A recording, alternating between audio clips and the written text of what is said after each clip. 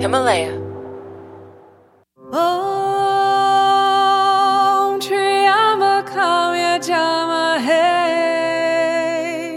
I'm Colleen Saidman-Yee, and this is Yoga for Life.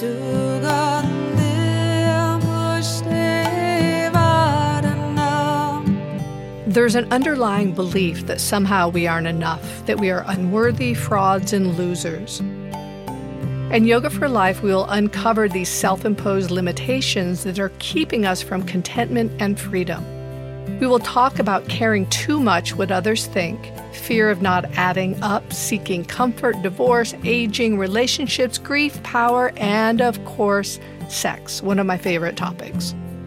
In this podcast, you can expect open, real, and raw dialogue about what keeps our hearts heavy, spirit hidden, and potential limited. We will give you yoga tools to peel back the layers, to find compassion and love for the person that is living in your body, and to learn to live the present moment fully with all of its glory and its pain. You're listening to Yoga for Life, a Himalaya learning production. For exclusive content like yoga videos to accompany the podcast that you've just heard, go to Himalaya.com and enter promo code YOGA for your first 14 days free. We hope you enjoy.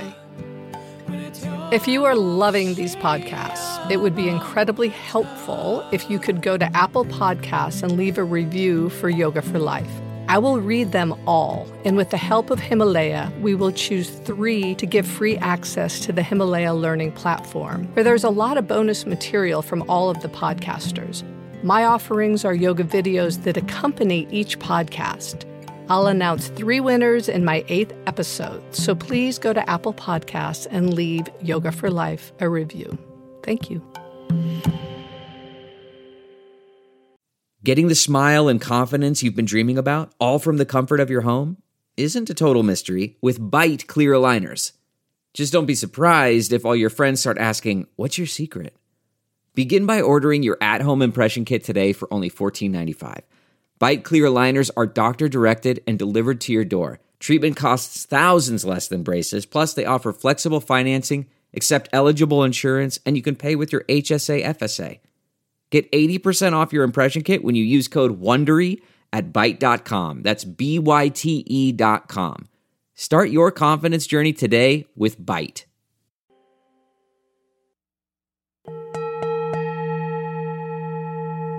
Every week, we will clear the slate and begin each podcast with a short meditation. You don't have to know how to meditate. You just sit. So find an easy seat. Close your eyes. This meditation is about intimacy that can lead to productivity.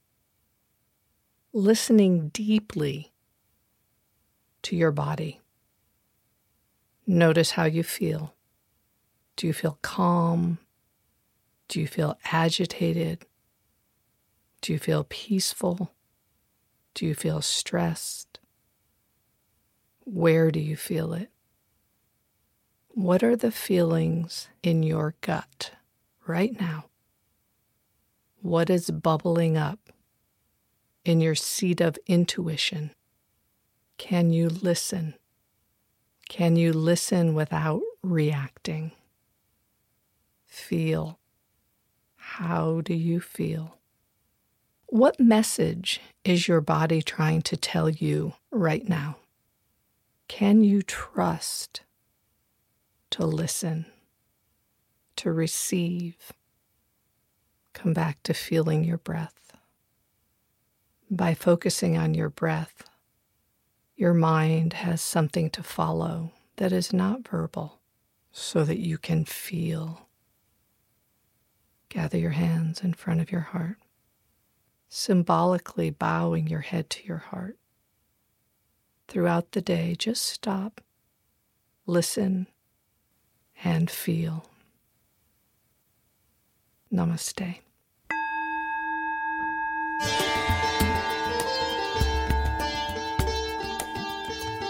I'm Colleen Saidman-Yee. Welcome to Yoga for Life. Today, we have a very special conversation with Kate Northrup. The title of this, listen to this, you've never heard this one before, Intimacy to Productivity. So who is she? You probably know, but she is an entrepreneur, best-selling author, speaker, mother. Kate has built a multimedia educational platform that reaches hundreds of thousands globally. She's committed to supporting ambitious women to light up the world without burning themselves out. Kate is the author of 2 books, Do Less and Money, and A Love Story. Kate's work has been featured by The Today Show, The New York Times, Yahoo, Finance, Harvard Business Review, Women's Health, Glamour, etc., etc., etc. Kate lives with her husband and their daughters in a cozy town in Maine. She connects heart to heart through both her left and right brain. By the end of this chat, you will know exactly what I mean. Welcome, Kate. It's so great to see you, and thank you so much for joining us today. Thank you so much for having me. You've already made me cry. We've had a few cry fests in our life. First of all, I'm such a crier. And second of all, I just love you so much. And I'm so honored to be here. You've just been a teacher of mine, literally, and then just sort of from afar for so long. And it's just such an honor. So I'm going to go right in. One of the gists that I've taken away from some of your work is that if you develop intimacy with the universe and your body and understand and honor the cycles of both, then you'll make more money and spend less time doing it. Or you could say produce more without depleting yourself. Do you want to just give us a general overview of this? Sure. So the crux of what I'm here to teach, at least in the version that's coming through right now, is to help leaders and all people get in their bodies so that we can do our best work. Because opposite to what we've been taught, our bodies can be amazing vehicles for our best work as opposed to inhibitors of our best work. I think so much of common business advice or even career advice is really about how can we either hack the body to get the most out of it, or how can we bypass it and just live from the neck up?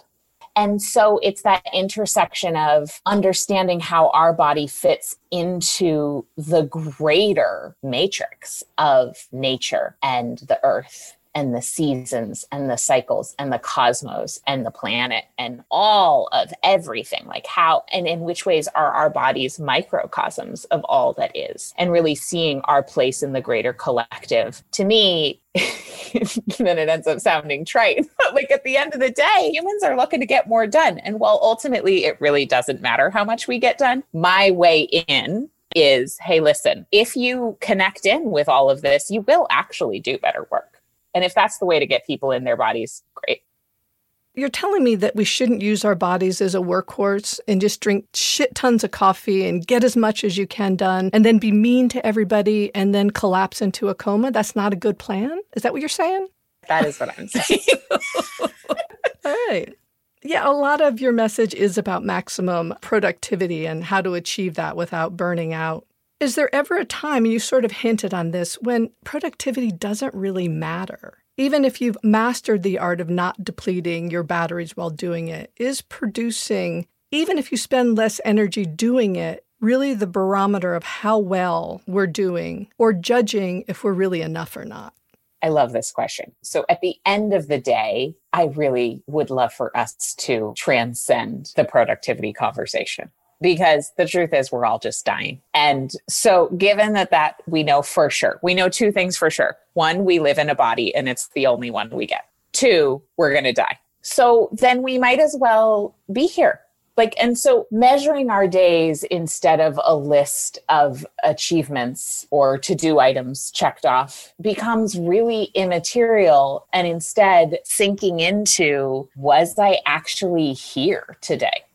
Do I even remember any of it? Did I feel like last night my toddler, She was like, Mama, I want you to hold my hand. So I was just sitting by her crib with her little hand in mine. And I just was like, this is annoying. There are other things I want to do. However, and also like, it's uncomfortable to lean over a crib. But like, also I just was like, well, this is what's happening. And like really soon her hand is going to be so much bigger. So I'll just kind of feel what it feels like to have this tiny hand, and I'll be here because I'm doing this. So I might as well be here while I'm doing it. You talk a lot about the cycles of the moon and also the cycles of a woman's body, and tuning into the body and working with the body and honoring the body, at the same time realizing that we're part of this greater universe. And I know a lot of yoga is about honing those listening skills and being in the body and grateful for the body and treating the body as if it were a temple and wanting to live inside this body. And that keen sense of listening and honoring and rhythm is so important. So I'd like for you to just talk to us a little bit about that. So I was raised by a woman who has talked to me about the menstrual cycle like a lot. And I just want to say, so my mom's Dr. Christian Northrup. She wrote Women's Bodies, Women's Wisdom. But the reason I bring that up is because I was really not interested in learning about it until I came to it through my own experience. And so if you're just like, why are we even talking about the moon or the menstrual cycle, or that's weird, I just want you to know I've been there too. And here's why this was helpful to me. As a new mom, I had so many issues. My first year of motherhood, it was just, oh my God, it was unbearably hard. And just, the mastitis and the postpartum depression and the anxiety and the insomnia, and I had a sick baby and blah, blah, blah, blah, blah. So I was really hanging on by a thread by the time she was 13 months. And at 13 months postpartum, I got my period back. For, the first time, because I'd been pregnant and the whole thing. And I had not had my period for a long time before getting pregnant either, because I did this crazy fitness program before my wedding and my period went away. So I got my period back. And for the first time in my life, I was excited because it represented, after housing and nourishing this other body for so long, and also losing my period and then trying to get it back, because I knew after I got married, I wanted to get pregnant. And that was like its whole journey in and of itself. I was so excited because it represented this return to myself, that my body was no longer the vessel for somebody else exclusively, that it was mine again. And not from a getting your body back perspective, just to be clear, that was not it. It was like, I live here. This is mine. And I got so excited about tracking my cycle and learning about the different phases, because it was like I was getting my period for the first time ever at 32. And I was fascinated. And I having been a productivity junkie my whole life, I started to learn that hormonally we feel differently in 4 distinct ways throughout the 4 phases of our menstrual cycle. And those same 4 energetic phases are mimicked by the lunar cycle. And they are also mimicked by the 4 seasons that we go through every year. And so there's an energy of springtime, then there's an energy of summertime, then there's an energy of autumn and an energy of winter that we experience every single month, whether it's in concert with our menstrual cycle or the lunar cycle. Now, testosterone dominant people actually experience this hormonally every single 24 hours. They have these 4 seasonal experiences. And even estrogen dominant people will notice that to some degree or another. There's sort of a springtime of the day, a more summertime, more of the autumn afternoon feeling. And then, of course, there's the winter time when you're sleeping.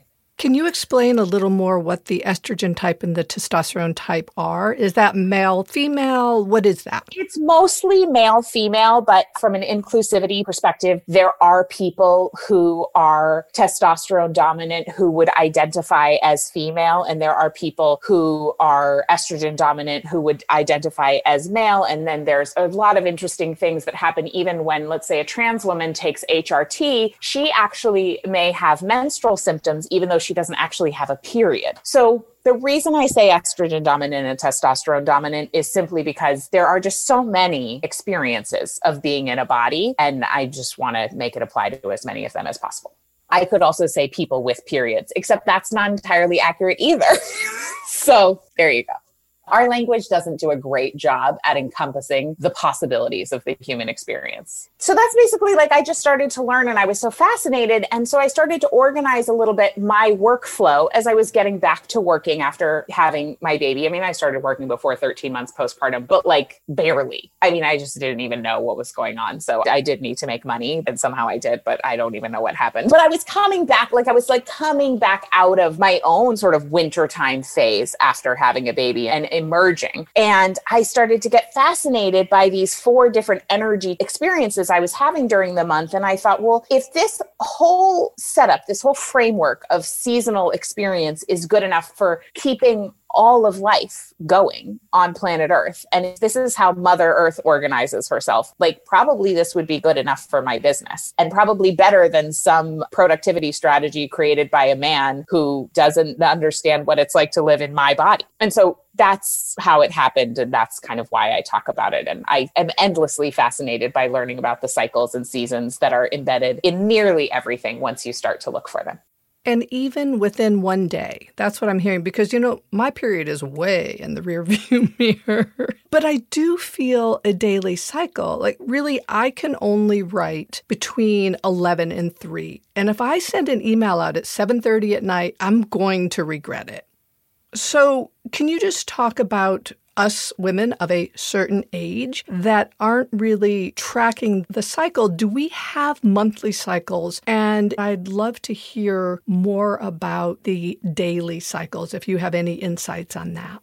Yeah. So the women I work with and who I talk with who are postmenopausal, they tell me that their experience is more in concert with the lunar cycle. So my mom taught me, which is so exciting, that after menopause, your FSH and LH levels, which is your follicle stimulating hormone and luteinizing hormone, are at the same levels that they're at during ovulation for the rest of your life. Oh my God, people think your sex life stops? I'm here to tell you, for me, that is completely not true. I love that. And what the data shows, and you're obviously evidence of this, is that the women reporting having the best sex of their life are 60 and above. And so I'm so excited of course I'm savoring the moment I'm in, but I'm like also so excited. I just think apparently it just keeps getting better. And so knowing that your FSH and LH levels are at that peak, same as ovulation, which is our most receptive, open moment for cross-pollination. It's our most turned on magnetic time of the month. It's the summertime of your month. To know that that's going to be your physical experience potentially for the rest of your life is just like excellent news. So I'll just say that. And then also, I really think that for all of us, even for me, I have a pretty regular, healthy, normal, unmedicated cycle. However, I get so much solace out of tracking the moon and to some degree organizing around that so that around the dark of the moon, I'm a little bit more inward. I'm a little bit more listening inside. And during the full moon, I'm more outward. I'm more cross-pollinating. I'm more doing outreach and having that natural ebb and flow. And especially in a culture that is hyper associated with forward movement, achievement, and visible results, we need as much permission as possible for slowing down in rhythmic, strategic ways. And so for me and the people I work with, having either the lunar framework or the menstrual framework or both, so that there are set times of the month where it's like, hey, if there was going to be a time that you're going to slow down, and there needs to be, this is it. And if you do it at this time, you'll actually get the most benefit. So I talk about using rest as a growth strategy. Not that we should be trying to grow all the time, but again, because that's how people will listen. Well, we're all about restorative yoga right now, too. It's sort of the same thing. That's what we need. It's like enough, bigger, harder, faster, more, time to slow down, time to check in. And I think COVID has given us that opportunity in a lot of ways to realize that if you step off the treadmill, you might still be okay. But I want to come back to this idea of the moon or the cycle or this intimacy, because some of us don't have that ability, A, to track our cycle, and B, to be able to rest when the moon is, I guess it's waning. Okay, so if there's a Yoga Journal conference, and there's always a Yoga Journal conference or something equivalent, on that time, I can't not go to it. So just talk on that when it's not practical to chart either one of those. Yeah, I love it. So I really recommend charting and paying attention to your menstrual cycle or the lunar cycle or both, no matter what, even if you don't have control over your schedule. And then what's so cool is even if we can't actually change what we're doing, we can always change how we're doing it. And so I just been thinking about the bazillion yoga classes I took with you and like all the different ways, adverbs, right? So adverbs are modifiers of a verb. So it's the opportunity. You could do something gently. You could do something fiercely. You could do something with breath, without breath, like softly, like there's just so slowly, quickly, with vigor. There's just so many ways to do something. So I could be teaching at a conference on day one of my period, which is typically the day that I am a little spacey and pretty intuitive and inward. And so it has total benefits. It's not that it's a bad thing. It's just a different energy. And so what I will do during that time is I will use that energy and I will walk more slowly to the venue. And I will probably not schedule dinner with someone after my talk. And I will probably let the event organizer know like, hey, I can stay for 45 minutes afterwards. And then I'm going to need to go to bed. And then I'll know, okay, this is my most intuitive time. So I'll really listen in, like what needs to be said during this talk that's maybe different than what I planned. And so we can always change how we're going to do something, even if we can't change what we're doing. I love that. I mean, our theory is, we can do a kick-ass, hardcore vinyasa class, but we should be able to take that same class and teach it to somebody in a hospital bed. It is how you do it. It's any amount. It's showing any up. amount. Oh, it's so good. Any amount. One of our favorite phrases. And I feel like that translates into everything. That was such a perfect answer for that. It's not necessarily what you do, it's how you do it. How are you showing up today? And are you showing up authentically with the energy that you have right then and there? And can you have that intimacy in the body, not to fight that, but to understand it, to caress it, to love it, to act from it?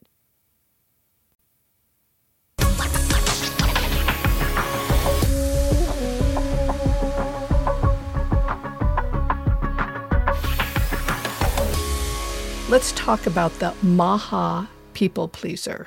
Maha in yoga means the great, the most extreme. And if you fall into that category, raise your hand right now. And I think that everyone listening to this podcast probably has their hand in the air. I know mine is lifted really high. My question to you, do you think that this comes from not realizing your value and the false belief that somehow you're not enough? That we don't set boundaries and we don't say no. So what do we do? How can we survive? How can we trust that we can set these boundaries, that we can say no, and we'll still survive? Like, talk to us so that we can be a recovering people pleaser rather than a full stream Maha people pleaser.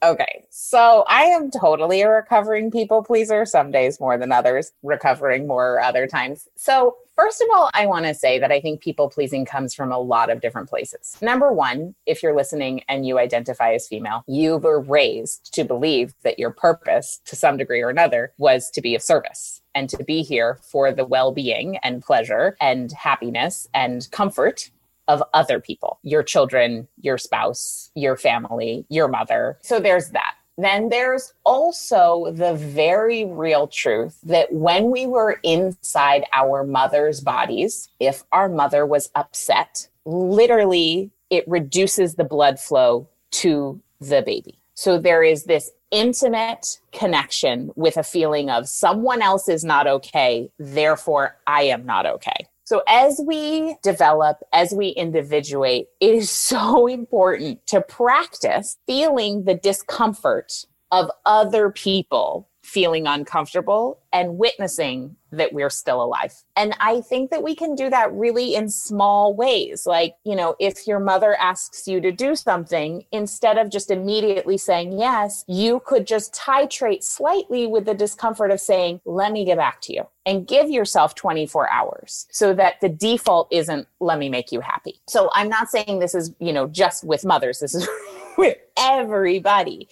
and of course, like I want my kids to do what I want them to do too. But at the end of the day, like I really want them to be true to themselves. And if that means that that disappoints me, well, I'd rather them disappoint me than disappointing themselves. And so anyway, I just wanted to give that context and say, how do we do it? Well, one of the ways that I practice is I practice, whether it's in my yoga practice or doing some other sort of physical thing, I practice actually expanding my capacity to be with discomfort. So like, let's say Mike, my husband, is upset. I practice being there, but not needing to do anything about it. And I literally just, as I'm there listening, or if he's upset and he's not talking, I'm just there. I literally like imagine that inside my body, I am expanding the space I have for that. Not that I have to take it on, but just, okay, I can make space for discomfort. Or with my kids, let's say Ruby or Penelope is, my older one, is far more likely to be having a meltdown. So like Penelope's losing it about something, instead of trying to distract and be like, oh, hey, let's read a book, or hey, let's go outside, or do you want a treat or something? It's like, okay, let me just sit on the floor and notice how uncomfortable it is to listen to my child cry, and then let me sit with that. Bearing witness is such an important practice. And it sounds like that's what you're doing with your husband and with your child when you realize that you don't always have to be the fixer. And that people don't even really want you to be the fixer, right? There's that sense of leaning back, creating this beautiful broadness, and then this front body of compassion where it's like, okay, I'm going to take it. I'm not even going to nod my head in acknowledgement. I'm simply going to stay here and receive without feeling that need to fix. And that's such an important practice, especially for women. I want to circle back to the whole mother thing because I realize that can be a very loaded subject. And the truth is we take on our mother's breath when we're in utero. And as you know from all of the breath work that we've actually done together, there is so much infused in the rhythm of the breath, right? We're talking about, rhythms of the body, rhythms of the universe. But when we take on the rhythm of our mother's breath, how do we expect to not take on that neurosis or that anxiety or that pattern of where we were housed for the first 9 months of our lives? So this is just a very interesting way to come into the world and then have to peel yourself away to become your own person, because our mothers were probably of the ilk of putting themselves last and serving to depletion and not having that intimacy or that permission to realize the value of relaxation and not having to fix. Now, I know that's a long statement, but I would just love to hear what you have to say about that. There's so much here.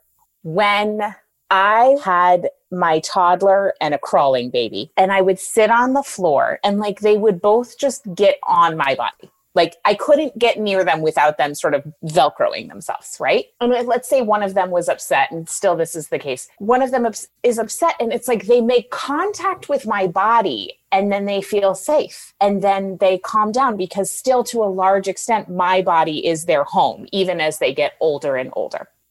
It occurred to me, 2 years ago or so, that if my body could feel like home to my child and provide that level of solace and sense of safety, perhaps it could do the same for me. Because I'm not going over to my mom's house when I'm upset to like get solace from attachment to her body at this point in my life as a 37-year-old.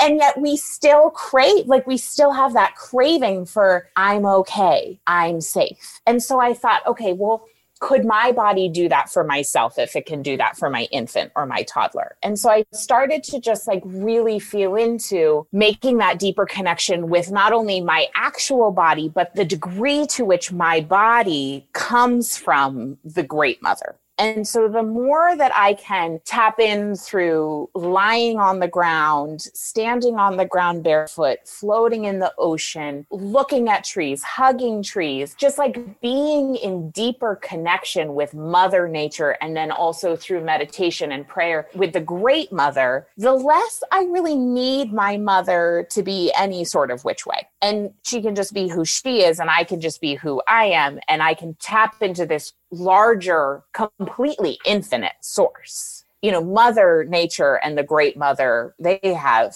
so much to give. Like, they'll never run out. And so our bodies, because they were formed by our mother's bodies, but because the intelligence that formed our bodies is really the intelligence of the Great Mother, like our mothers on a personal level didn't actually form our bodies. Like, their body did it, but it was through some divine, I mean, who even knows what happens, right? So if we can tap into that by practicing yoga, doing our pranayama, tracking our cycles, being in touch with the sensation of what it feels like to sit in a chair or wipe off the countertop or saute an egg or whatever. You don't saute eggs, scramble an egg. Then that, I just think it's so freeing, because we just aren't looking for someone to do something for us anymore. And we're not like looking for a need to be met from a source that's ultimately super depleted herself, because most of our mothers, they've got their own stuff going on, or they may not even be with us in physical form anymore. Intimacy to optimal productivity. Even if that productivity doesn't end up as dollars in the bank, you honor the rhythm of life. And thank you for getting that across. If there's any just last minute things you want to give out as the final inspiration to our listeners, is there one sentence you'd like to leave them with? Your worth is not determined by your productivity. And the world does not need you busy. The world needs you here. You've been listening to Kate Northrup. This is Yoga for Life. I'm Colleen Seidman-Yee. Thank you so much, Kate, for being with us today. I am honored. Namaste. Namaste. Thank you for listening. To get the most out of this show, check out the yoga videos available only on the Himalaya Learning platform. Himalaya Learning provides bite-sized courses from world-class thinkers and industry experts for you to enjoy in the app, on the go. To access exclusive content for this show and others like it, go to Himalaya.com and enter promo code YOGA for your first 14 days free. We hope you enjoy. I hate to break this yoga buzz that you may be feeling from this conversation, but if you're loving these podcasts, please leave me a review on Apple Podcast for the chance to win free access for 3 months of the Himalaya Learning platform, where I have videos that accompany each podcast, and you will also have access to bonus material from all of your favorite Himalaya podcasters. So go to Apple Podcast and leave us a review. This podcast is produced, recorded, and mixed by Cynthia Daniels at Monk Music Studios in East Hampton, New York. The theme music for Yoga for Life was composed by Rob and Melissa.